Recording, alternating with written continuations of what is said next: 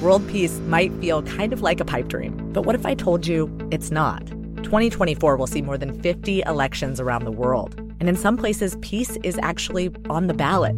One reason is because countries in Europe and Latin America have been experimenting with this thing called feminist foreign policy. Because right now, the way that we wage war and peace, it's kind of a boys' club. The new season of Things That Go Boom from Inkstick Media and PRX is coming March 18th. Find it wherever you get your podcasts.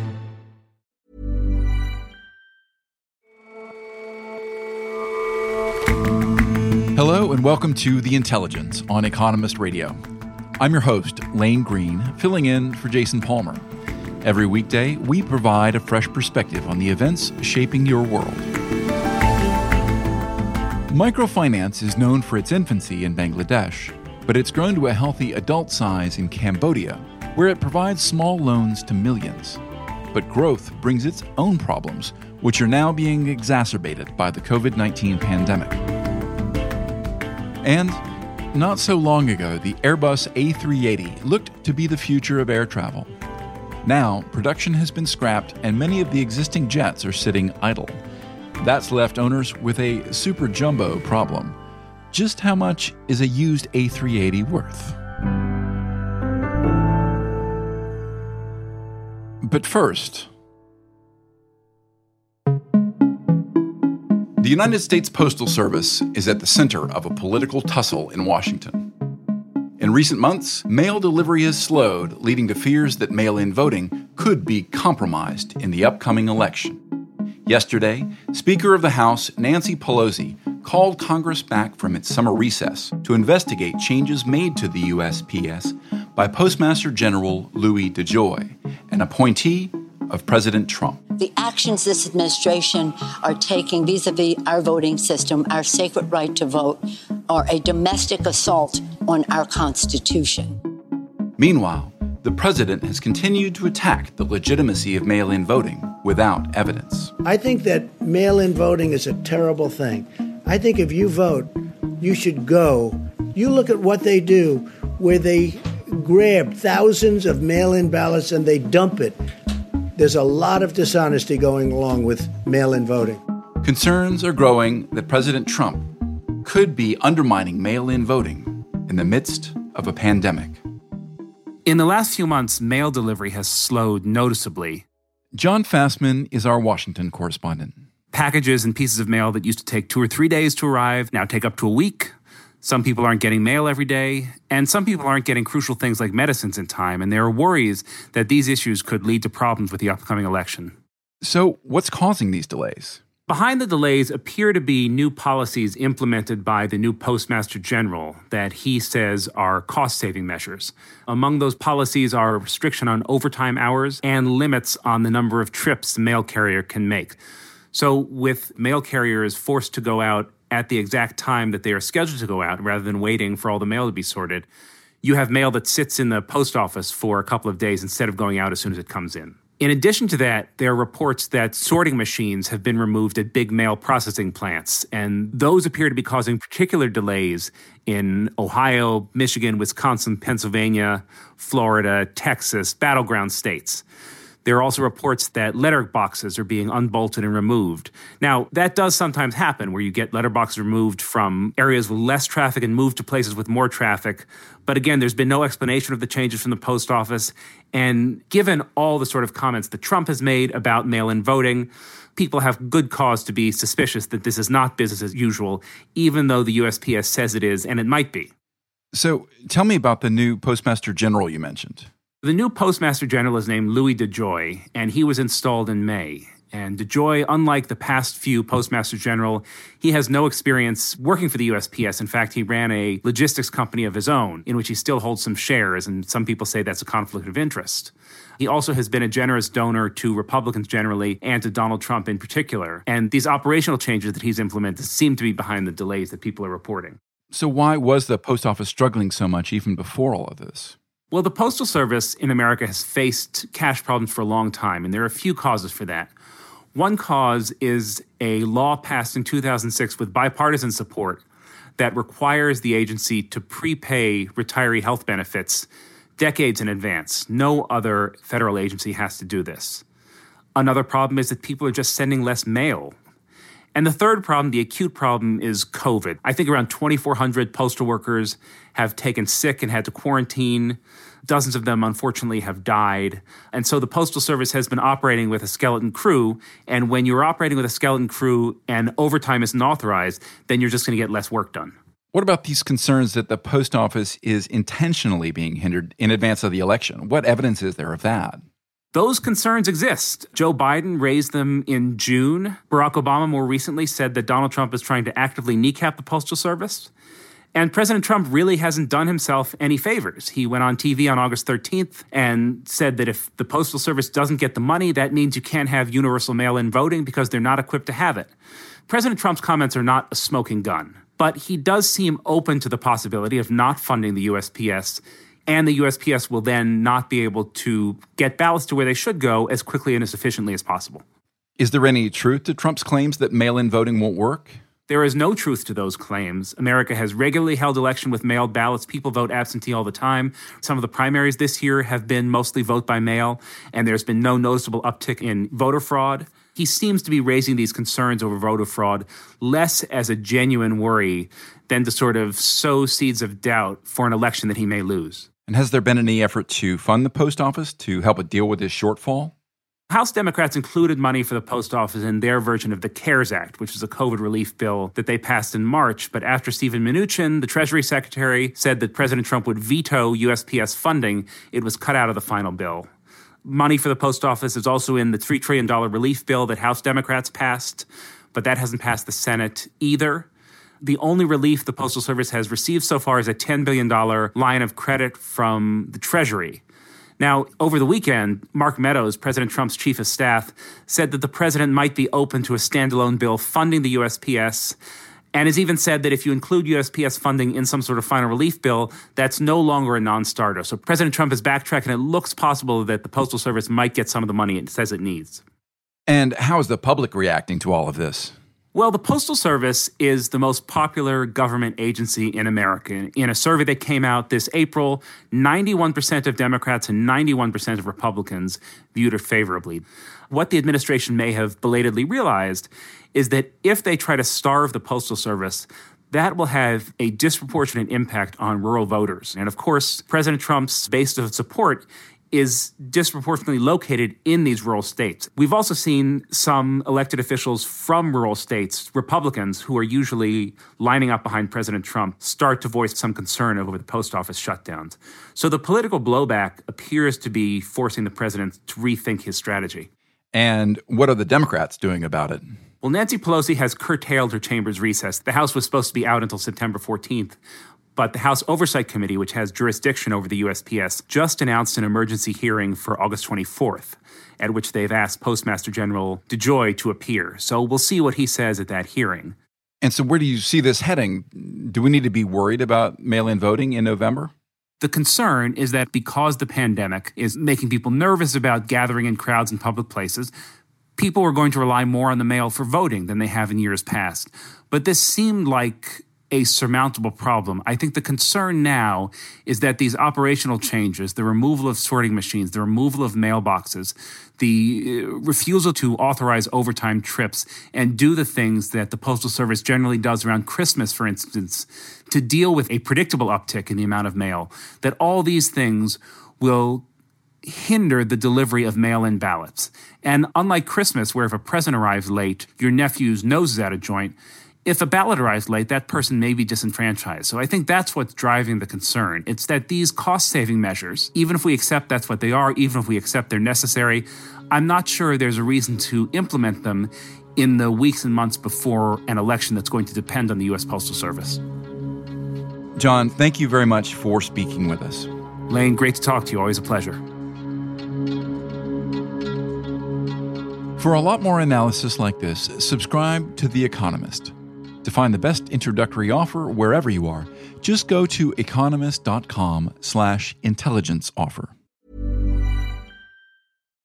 World peace might feel kind of like a pipe dream, but what if I told you it's not?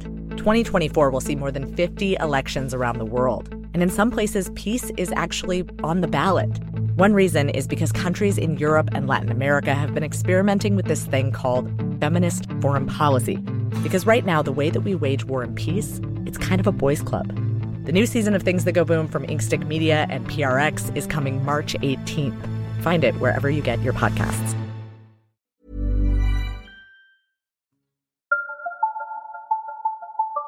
Bangladesh may be the homeland of microcredit, but no country is keener on it than Cambodia. The industry has been growing in popularity since the 1990s, but now, as the pandemic hits Cambodia's economy, there are concerns over the state of lending in the country. Microfinance in Cambodia has grown in a manner which we've seen replicated throughout the world. And where we're at now is that it's big business. Miranda Johnson is The Economist's Southeast Asia correspondent.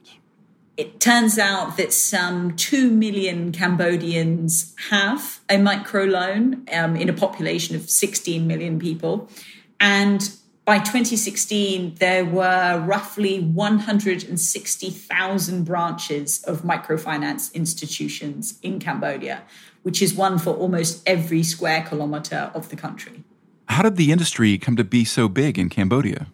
Microfinance in Cambodia started in the 1990s, and many of the first groups handing out tiny loans to people were actually related to donor organizations or charities who were trying to rebuild Cambodia in the wake of the Khmer Rouge regime. And now it has grown massively in tandem with Cambodia's economic expansion. What's been the impact on ordinary Cambodians? So in simple terms, Cambodians throughout the country, even if they live in quite rural areas, are now able to access financial services. So people can get loans when they need them for things like healthcare costs or to help pay for education. Average debt in Cambodia per person, though, is pretty high. It's $3,320 per person, which is very roughly about twice the country's annual GDP per capita. Some, microfinance providers and those in the industry make the argument that provision of such financial services can in some way be linked to poverty reduction. And there's been really quite amazing poverty reduction in Cambodia in recent years. The percentage of Cambodians living under the national poverty line dropped from nearly 48% in 2007 to less than 14% in 2014. But it's extremely difficult to attribute precisely, how people manage to clamber out of poverty. But now, of course, with the world in the grips of a pandemic and with the growth of such a high level of debt per person, is there any concern that this is unsustainable? Are there any alarm bells ringing in the country? Yeah, so there have been concerns for a while that the market is saturated, that it's overheated, that people are taking on unsustainable levels of debt. At the moment, industry analysts I spoke to and people both working at and investing in MFIs and academics don't think that the MFI industry is going to topple or be too adversely affected by the coronavirus. Of course, there will be an increase in non-performing loans. In Cambodia, overall, the share of loans seriously in arrears is pretty low, but of course, they're expecting that to creep up a bit. Fortunately, Cambodia does have some good regulation to try and help consumers. And the other thing to say in Cambodia's favor is that it has a very strong credit bureau. So it's quite difficult for someone to take out many, many loans with many different providers without that raising some eyebrows and perhaps, triggering an alarm of sorts. You mentioned the inevitable rise in non-performing loans, especially as the economy is gripped by the coronavirus. What is the government doing to try to help people who are caught in a difficult situation? The Prime Minister, Hun Sen, who has been leading the country for 35 years, has introduced tax breaks for the garment industries and the tourism industry. And those are among the most important ones. Those garment factories provide some 740,000 jobs in Cambodia. So very important that the Prime Minister introduced measures to help those industries. He's also promised to spend about $25 million a month to help around 600,000 families who've been classified as in need of help. But there's a brewing political fight over debt in the country and over sort of microloans in particular. Activists have called for loan payments and interest accrual to be suspended. They called for that in April. The government hasn't done that. And indeed, one opposition politician came out and recommended that people struggling with their debt, should not sell their home, should not sell their land. In return, the Prime Minister's advice was pretty stark. He said, confiscate properties of those who follow the opposition's appeal not to pay back the loans. So you can see that things are heating up. So, Miranda, overall, do you think microfinance will help or hinder the Cambodian economy? So that's a question which I think lots of countries are actually asking about their own microfinance industries. Microcredit is incredibly helpful to people who, for some reason or other, are meeting a bit of a cash crunch. Perhaps a harvest has failed or somebody suddenly lost their job.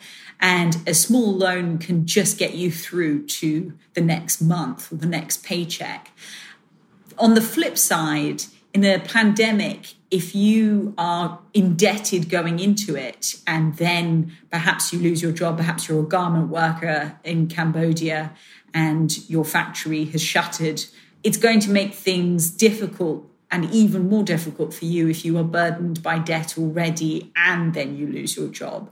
So I think if there is forbearance on the part of microfinance institutions in Cambodia, which does seem to be the case already, the Cambodian Microfinance Association has restructured some 245,000 loans already. So I think that it may help people as they try and recover and as the country recovers, but it's going to be on a case-by-case basis.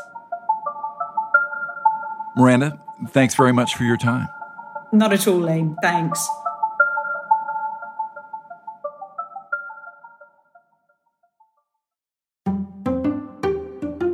For those looking to travel in style, an Airbus A380 was the plane of choice. It had showers, double beds, and waterfalls. But with over 500 seats and 4 engines, the planes couldn't be made profitable. In 2019, Emirates canceled orders for almost 40.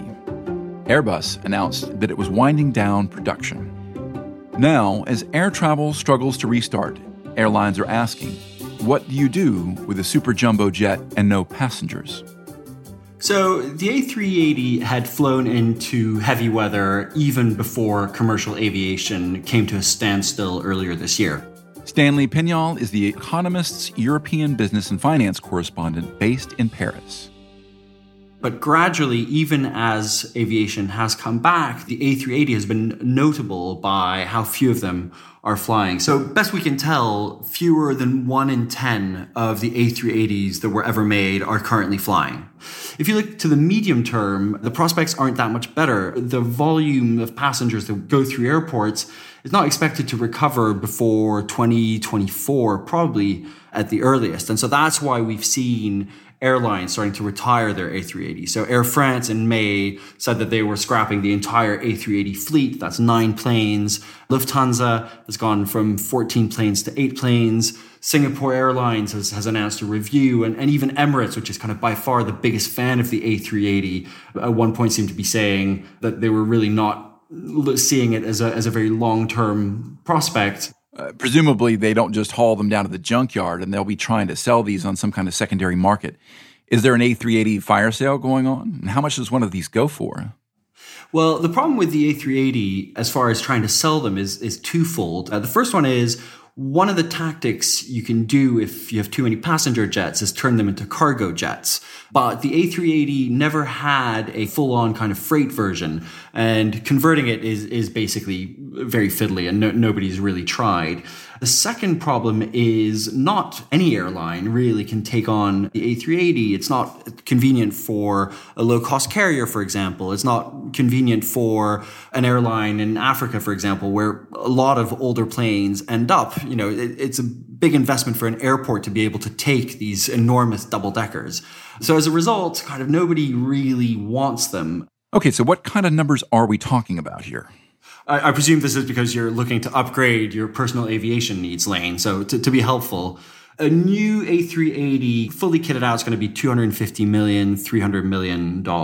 Now, typically, as a rule of thumb, after 12 years, planes have lost half their value. So you would expect an A380 at that age to be worth $125 million or so. Assessing the cost of a plane is a bit of an art rather than a science. There are not a lot of sales that go on.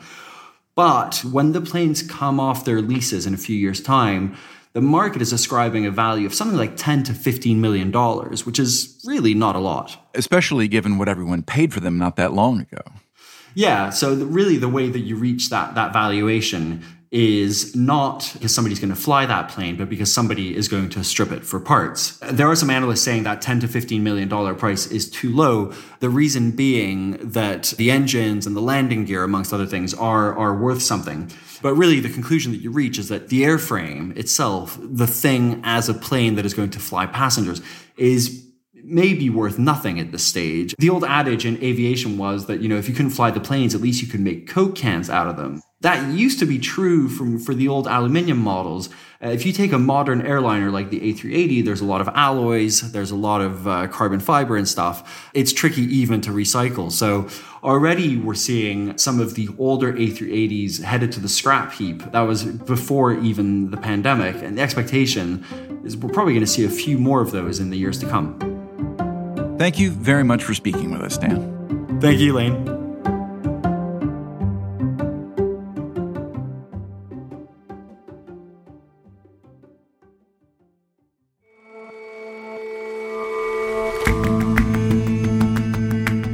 That's all for this episode of The Intelligence.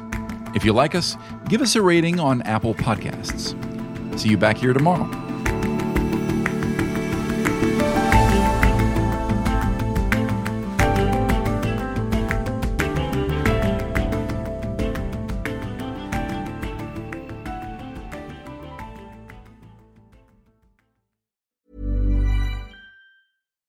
World peace might feel kind of like a pipe dream, but what if I told you it's not?